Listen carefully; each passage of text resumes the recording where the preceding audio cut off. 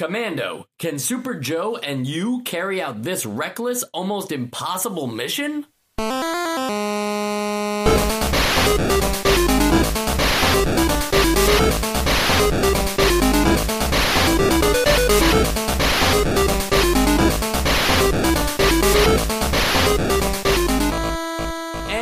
welcome to Nostalgia, a chronological exploration of every NES game released in North America. I'm Mike.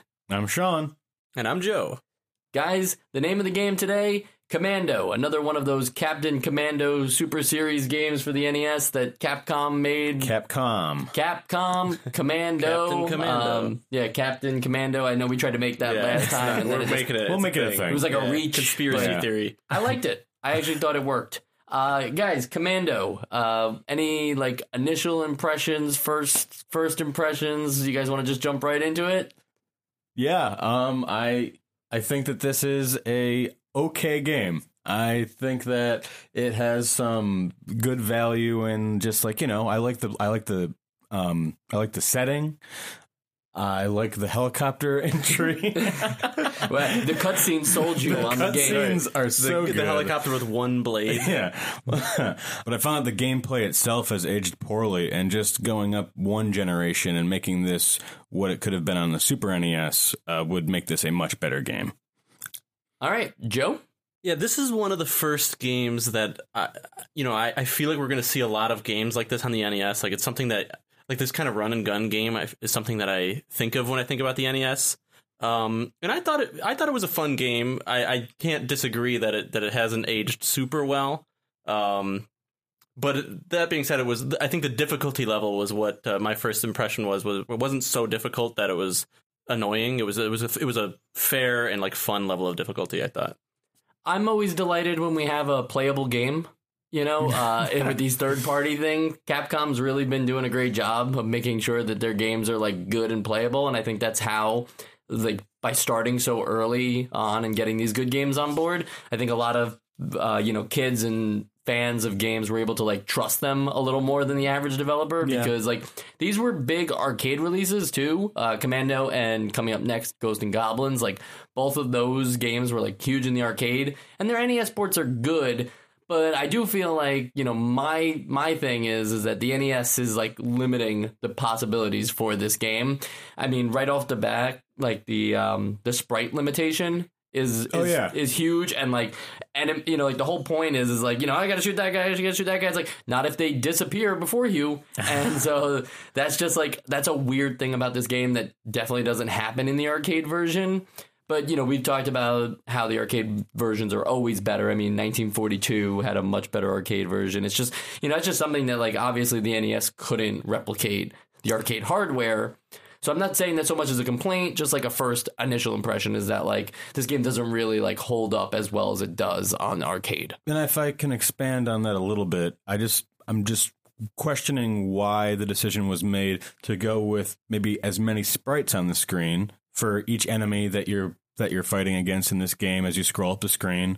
Why would they allow as many enemies to be on the screen if it was actually going to cause issues such as extreme flicker and actual sprite disappearance at times? I'm wondering if it's just more like a lazy port of just like being like, hey, let's just take the game code that we have and, mix it over, because it's probably done in something similar to assembly, which is what the NES is coded on, and just being like, hey, let's just take this over and it works. Oh, great, it works. We don't have to change anything. Like, that's not like, it's probably not what actually happened. But I think that's a good enough explanation of like why they're okay with this. I mean, flickering's nothing new. Everybody remembers how hard everything flickered in 10-Yard Fight, the first game we played. But the thing with 10-Yard Fight, the sprites are so much smaller that it doesn't like stand out. The flickering doesn't stand out as much. And the linebackers didn't disappear. No one disappears in 10-Yard Fight, which is important because you want to make sure that all your players are, physical appearances and able to stop the people and not ghost through them. Should we give a quick like rundown of what's going on in the game? So I'd love to. Joe, would you like to tackle that? Sure. You play as a lone commando. Do you know his name?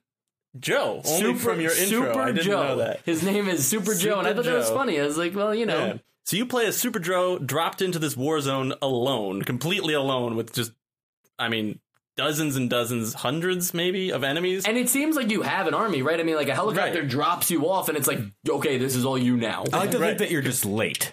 Because there are guys that are here, they've just been captured. I think we lost the war, and you just got there. Well, yeah, you. This is like when like Donald Trump finally after his foot, it's like, it's like, okay, I'm ready for the war now, and he goes in there. It's like, well, I mean, there's nothing really to do here. Sorry, they captured everybody.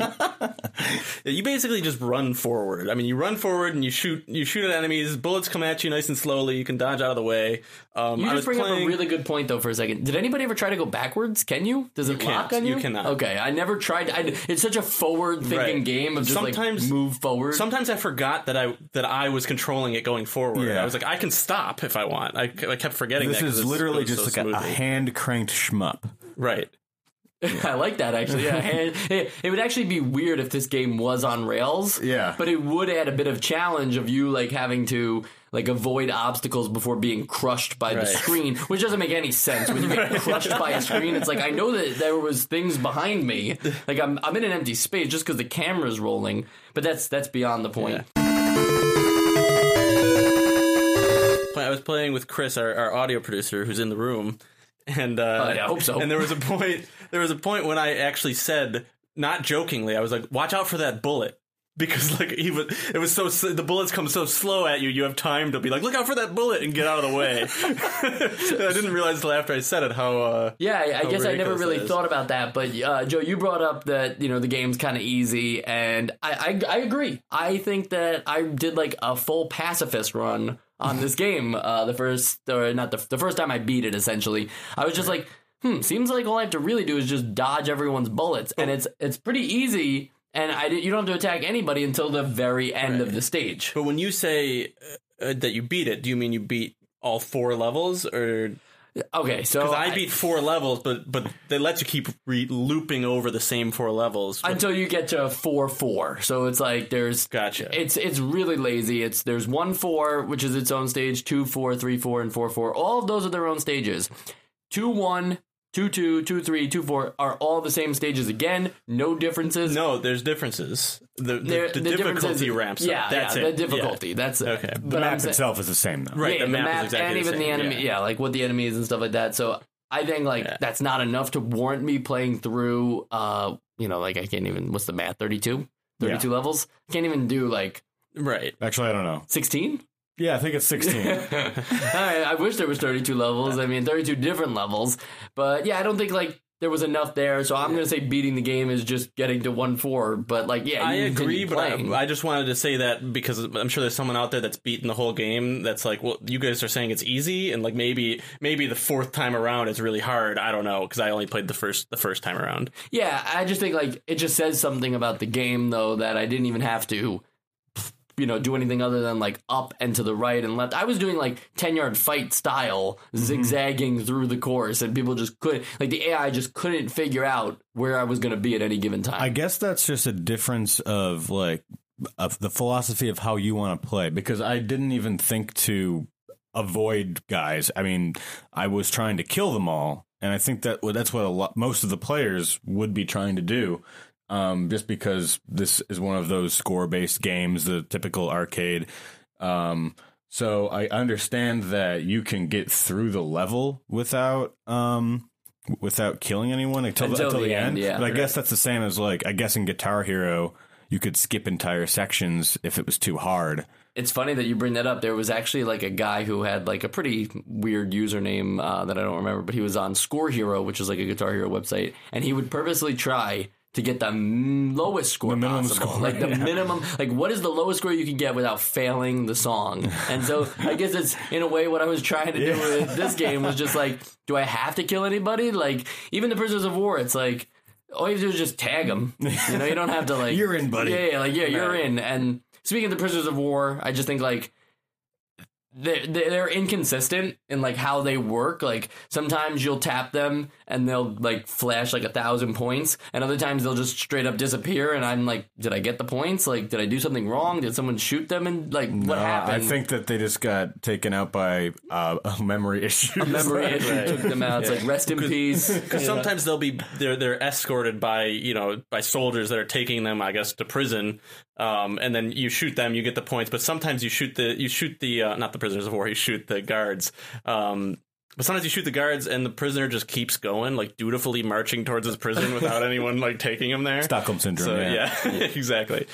It's his mission. And also some of the prisoners of war look like they're like about to pee, or they're taking a pee. They got a real like potty dance animation going there. Yeah, I'm just not sure what that's about, but animation, we're watching it right now and there's two guys and they're next to trees too. So that would be like an appropriate spot to go to the bathroom. But bullets are flying everywhere and it's like, what is this? Like, what are you doing right now? Nature calls, man. It's a sick joke on the guy, on the commando, Super Joe, who's just running through the course.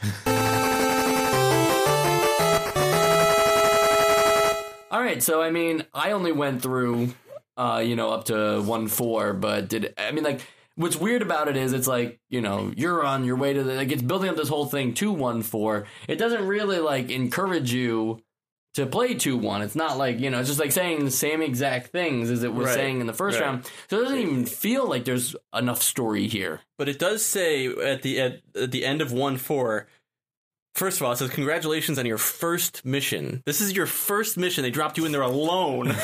Alone in an entire army of your enemy.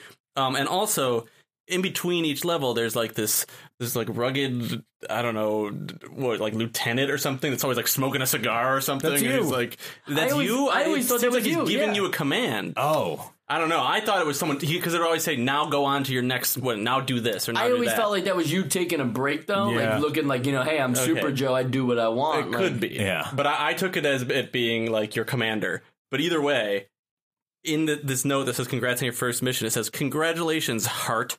On your first mission, Hart. Like, who's writing you that letter in this war with hearts in it? War is truly beautiful, right? Like, I mean, like, you heard it here first. It's funny too because there's just like so many enemies on the screen too, doing all sorts of things, and it's just like how many of them are doing something useful at any given moment?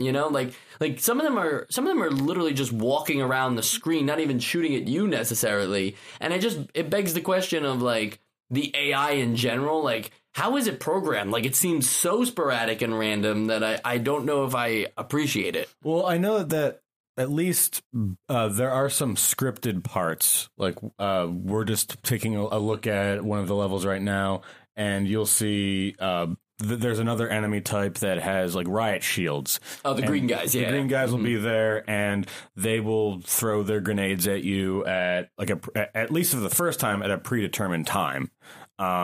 But as for all the grunts that are just sort of scattered around, I think they might have like a pathfinding towards you, and also to like make it harder for you to hit them. Right. But other than that, no, I think it's just a very basic thing. And then there's those cars in the second area, area 1-2, I guess. Yeah. And they just like, it seems like no matter what you do sometimes, unless you back up, they're going to run you over. Like you can't like go in and around them or anything like that. Like they just appear out of nowhere. And it's like, if you don't back up, you're about to get hit by those cars. And I felt like that was a very cheap, weird thing to do in a game that otherwise is just like bullet hell. That's in 2-1, right? Well, no. It's the street level. Oh, okay. It's like either 1-2 or 1-3. Okay, because in 1-1 there's cars, or maybe in 1-2 there's cars, but you can dodge them. But then the reason I realized that it was harder the second time around, because it's like as far as I got, was when the second time around the cars just like follow you. Oh. You have to back up to the point where they just decide to back up all the way off the screen. Like they only go to a certain part and then back all the way back off the screen. Well, because it seems like everybody is like afraid of the screen. Everybody's afraid of that camera. Also, at that point after your first mission, you've killed hundreds of men in one go with no backup. So like they're scared of you, I'm sure. And then as far as your weapons go, I mean, you're mostly just using the machine gun to shoot. But has anybody like used the grenades? I did use the grenades because they were the only way to actually know where I was going to shoot. Like one of the reasons that I thought that this game was ill suited for the NES is because you are always shooting in the direction that you're walking. And so if you are trying to get around a guy that's kind of following you, you have to do these weird maneuvers where you're like, oh, I have to walk away for a certain amount, and then I'll turn around for a split second and shoot and walk away again so that I can dodge these guys at the same time as killing them. I think that if this had a not a twin stick, but maybe a Super Smash sort of controller scheme, so that you could shoot in the directions of all the directional buttons. I'm sorry. I think that would make this a better feeling game. Maybe it would make it a little easier. And maybe they didn't want to go that route. It might also look a little crazy if you're able to like walk forward at the same time that you're shooting backwards or something. Like, yeah, it would maybe it would look weird, but I think that it would. But you're the commando. You're Super Joe. You're crazy. You've literally entered a battlefield all on your own and said, "Screw it, I'm going for it." So I guess that does make a little bit of sense. And that was one thing that I noticed too. And I noticed that it wasn't designed perfectly gameplay wise, but like I thought that kind of like accidentally ended up being sort of fun. Where it's like I got to dodge the bullets and turn around. It's like obviously kind of stupid. Yeah, but, I want to play games with one hand. I think that's also like what influenced my pacifist run is just I was like, well, my real mission is just to get to the end of the level, so I should just try to get there as fast as possible. Like, it doesn't make sense if I'm going like sideways and backwards to shoot down these enemies, because like who would stop in a real war to be like, oh, I didn't kill that guy, let me go back, boom boom boom, like, it's like you would probably just keep marching. I mean, I guess it kind of depends on what your mission is. Well, when the bullets are going that slow though too, it's like, in real time it's like you want to make sure you get everybody, because the bullets only, you don't have that much time to react. Now we're talking about the philosophy of war. Right. And that's a whole nother episode, I'm sure, that people aren't going to stick around for. What was the last thing I wanted to talk about with Commando? We had the grenades, we had the cars. There was no, like, boss battle. Isn't that kind of weird? That is strange. But the boss... I thought the boss should have been, like, a helicopter. The end of each level is, like, it's not a boss, but it's, like, a boss event. Like, you run into a wall, the wall's closed, there's a ton of enemies that come at you, you have nowhere to go, so you have to kill every one of the enemies, including people with riot shields. So it's, like, not one boss, it's but a it's crescendo. like... I think Super Joe needs a super foe. Oh like my. That. Maybe I wonder if there's a boss at the very end. Of 4-4? Yeah. I can guarantee you there isn't. That's fair. I'm willing to guarantee the helicopter that. about to go? Oh, never mind. Well, see, that's what I was saying, is that I think it would be really cool if the helicopter at the end was the boss. Whether it's your helicopter or not, I don't care. Yeah. But, like, I do think it's funny that at the end of the mission of 1-4, it's like the helicopter just comes, picks you up, and just drops you off, like, maybe, like, what would have taken you 10 seconds to walk forward to. And it's like, here you go, man. Like, as far as I can take you. And it's like, wait, what do you mean? And also, it doesn't even, like, gradually change from, like, the grass area to the desert area. It just pops back to all desert. Of a sudden, like, yeah. It's like you've entered. It reminds me of, like, areas in early N64 and PS1 games where it would be like, once you've entered that zone, it's like, it's snowing here. Right. Like, it's like, okay, but the second I step outside that mark, it's like it's not snowing anymore.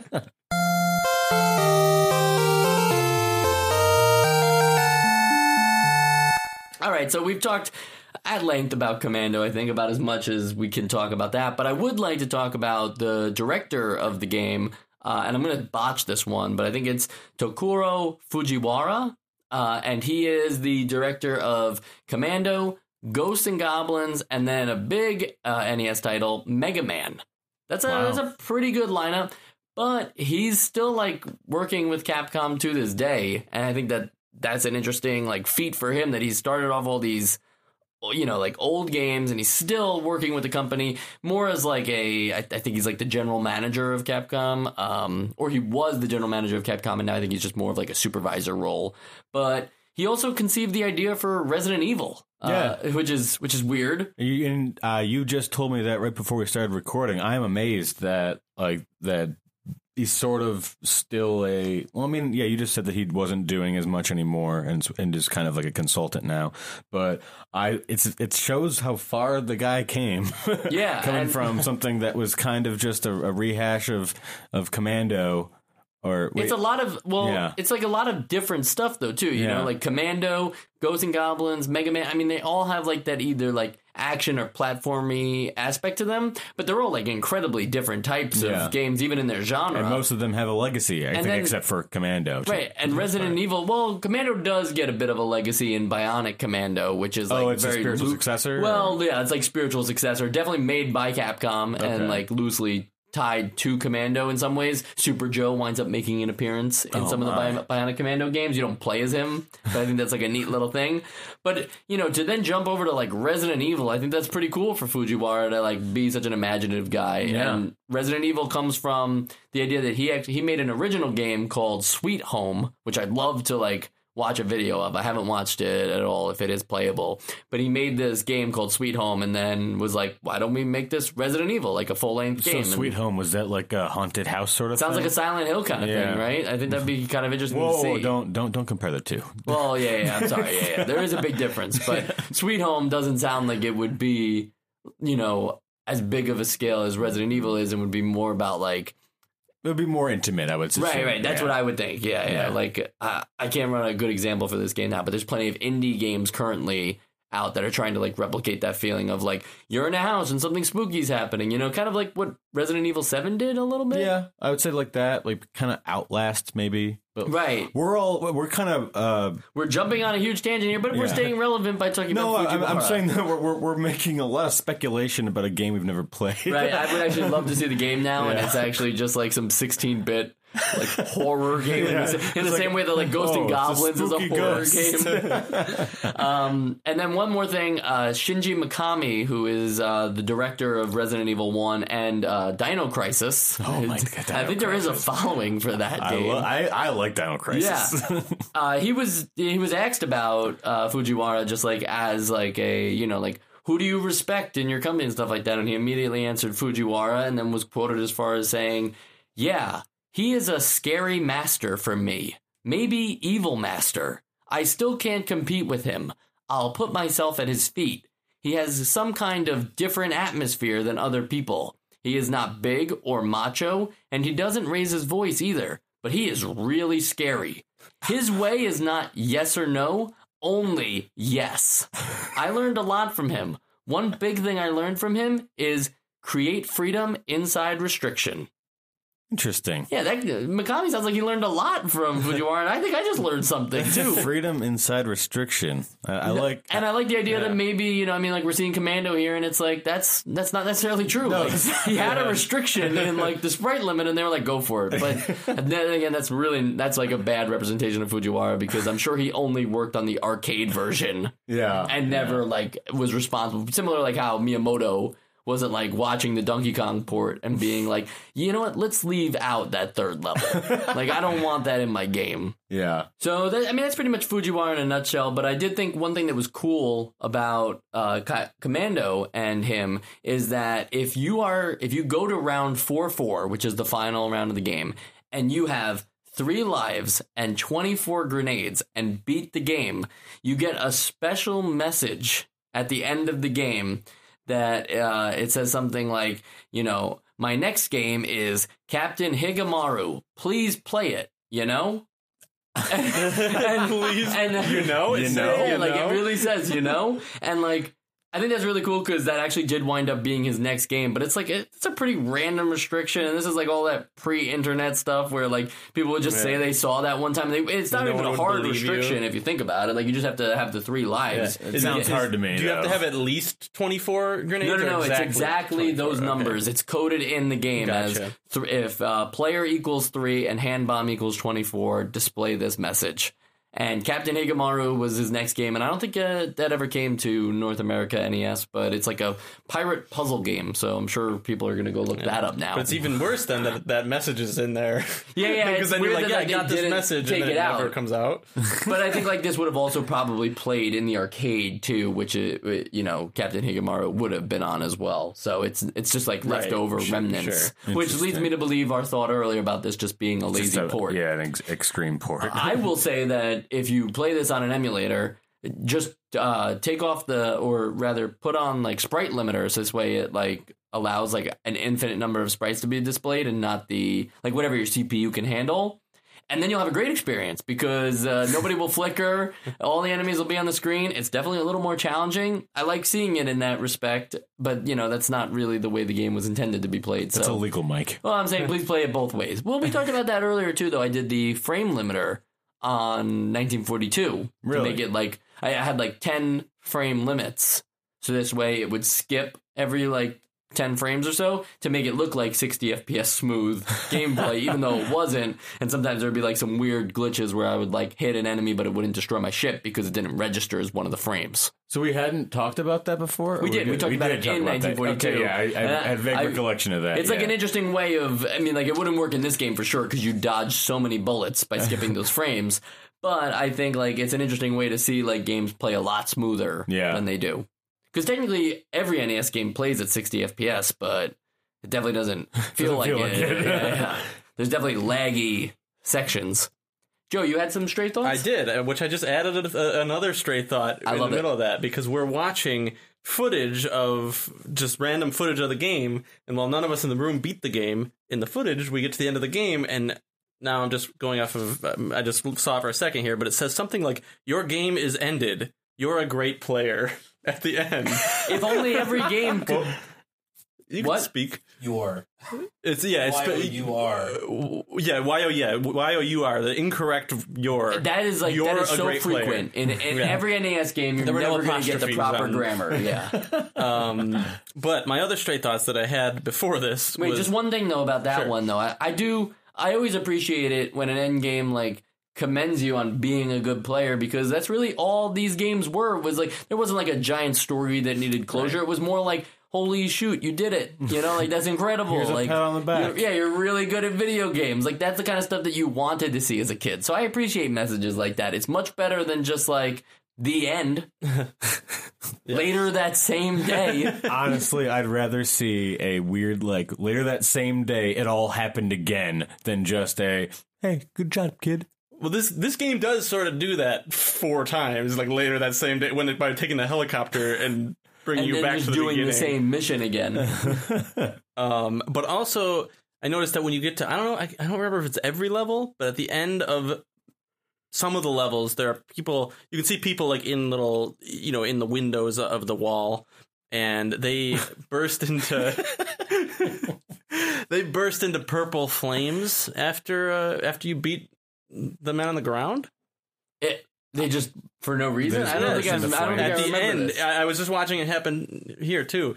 But at the end, after you complete the level. I see what you're saying. Yes, yeah. That was strange. I know what you're talking about. Like if you're at the end of the stage where you have to like defeat everyone, you don't have to technically defeat everyone, right? Because sometimes you get a white flag. Oh, so exiting the level kills everyone else with purple flames. I think it's only the people that are like on the other side of the wall. I'd have to see it again. Interesting. There are usually like 4 people that can bust into purple flames. That's like a special chemical weapon that the helicopter has like poured out on them. It feels like a horror game or like something from like Castlevania or something, but it's nothing else. Another Capcom game. Yes. Maybe it's a hint. It's getting Capcomical, by the way. Yeah, Joe, please continue with your straight thoughts. Just another quick short one here. The grenades, the sprite of the grenades, the overworld sprite of the grenades is just a square. Like they couldn't make a grenade sprite. Wait, you talking about like? I was always curious because I didn't look at the manual for this one. What are the square tiles that are like a row of 3? Yeah, they look grenades. Like those are grenades? I always thought they were like treasure, like gold or something. I ended up making the connection that my grenade stockpile was getting larger when I picked those up, but I thought that was just like, here's some glowy points. I used so little of the grenades that I just never even like, the only time I was going to ever use a grenade was at the end of a stage for sure, just in case there were like too many enemies. Right. But like I said, like you just run through everybody. You don't need grenades. That's Shoot pretty forward. much what I saved my grenades for too. End of the stage is the only time I really felt the need to use them, but they were helpful sometimes. Anything else, Joe? Last one. Love it. I think it's on level 2. If you're near the trenches and you die, you'll just spawn in the trenches. Oh yeah, and then you get stuck. We thought. you get stuck. You can't go forward, left, or right. You'll just die. But you can go backwards, which means that the trenches are dug in the wrong direction. Well, maybe actually, no. Maybe they're onto something with that. Maybe that is actually clever design. And you, as Super Joe, are attacking from the rear. Oh, you have flanked them. That's why they're so confused. That makes sense, yeah.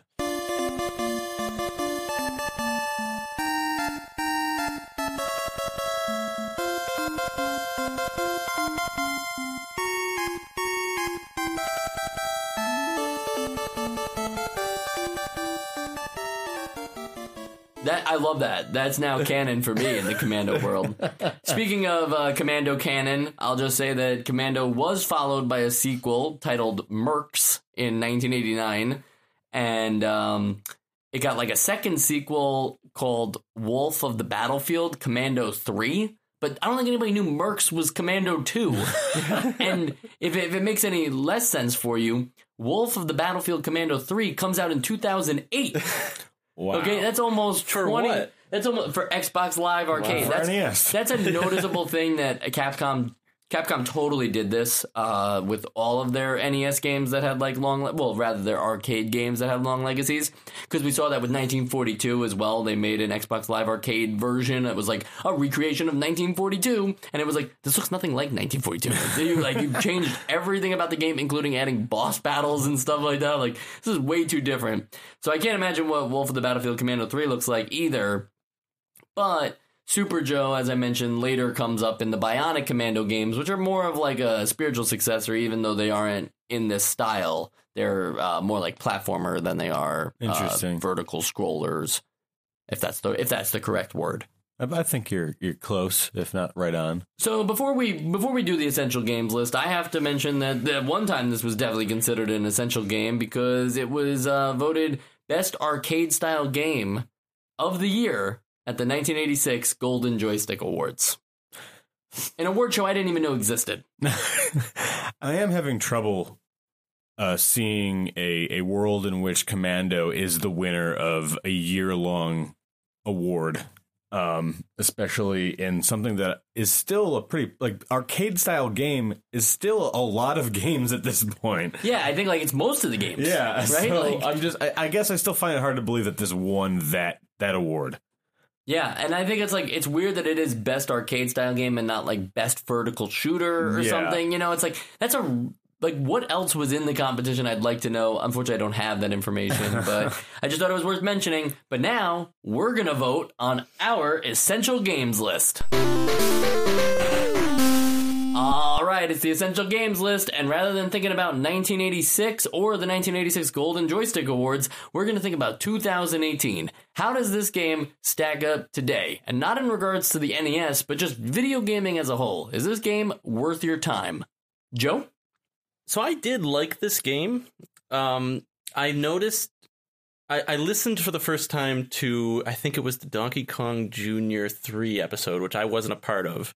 Donkey Kong Jr. 3? Donkey Kong 3. I'm intrigued. It's either Donkey Kong to math. It was either Donkey Kong Jr. or Donkey Kong 3, which I just combined for convenience. Yeah.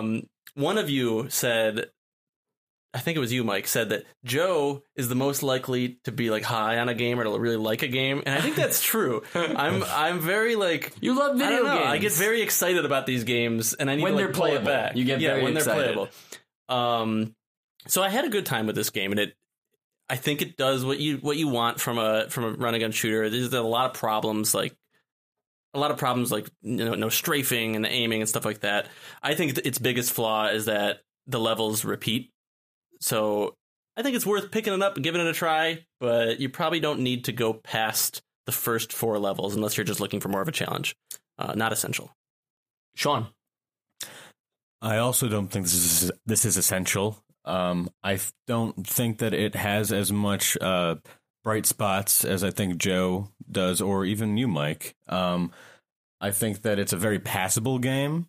I think that even though it's a passable game, it still has a lot of even technical problems that make it a frustrating play, not just the control scheme thing that I had a problem with as well. But I do like the art style, and I do like just run and gun games in general. But overall, no, this is a pass.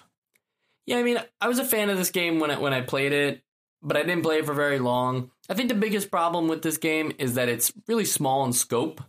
You know, it's like, here's how I would put it. If you're an arcade fanatic, I don't even know if this game is essential as an arcade game. You know, like I would say try it out. I don't think that the NES would be where I would recommend you play it.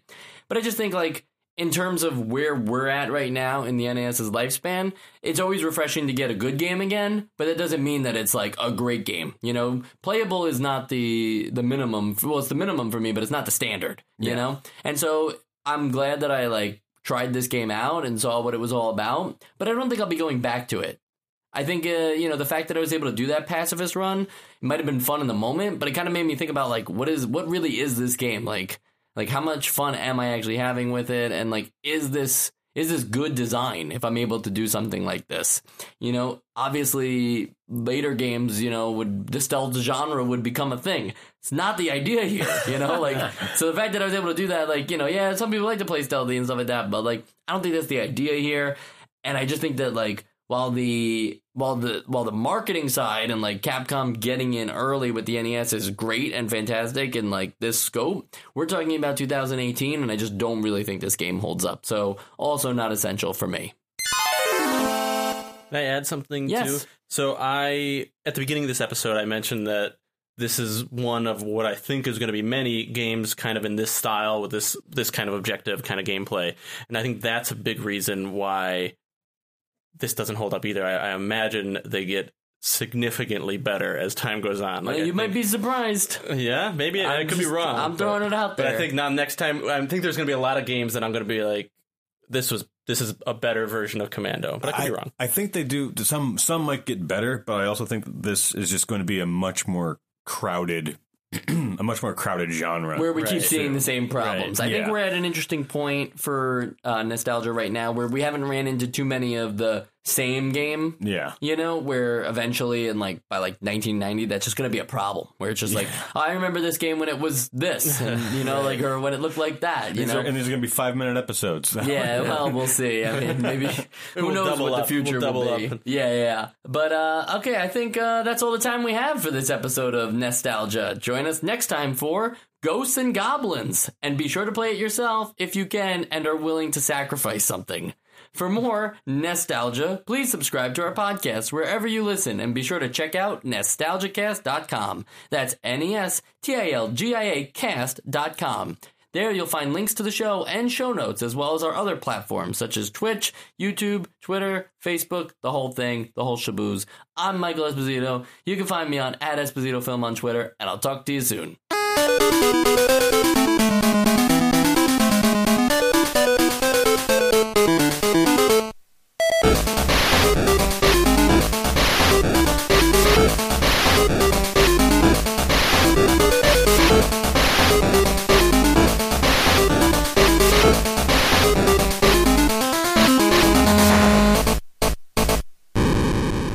Chris keeps saying, like, I hit box. And I was like, what box is this? I know it's people that say box. He's talking about square. And I was like, box. So then I was like, no, hit ball. Hit ball. That's funny. And you can't even make, like, some people do call X cross, though. Yeah. I know about cross, that. Like, yeah. But, like, I call it... That's kind of interesting that each one has a thing except for triangle, which no one's going to call delta. Delta. Yeah. No one's going to be like, did you press delta? It's like, excuse me? Well, I call it O, but it's really circle. I've always called it O too, but yeah, it's totally circle. And what's weird is in Japan, I use them interchangeably. In Japan, like, circle is the confirm button and X is the back button. If you've ever played like Final Fantasy games, it's like the earlier ones didn't correct that. It freaked me out, and then I couldn't play it the other way. I couldn't play it the American way for a while. Yeah, you've been that it freaked you out. Yeah. Like the worst episode of the Twilight Zone. Yeah. They're switched.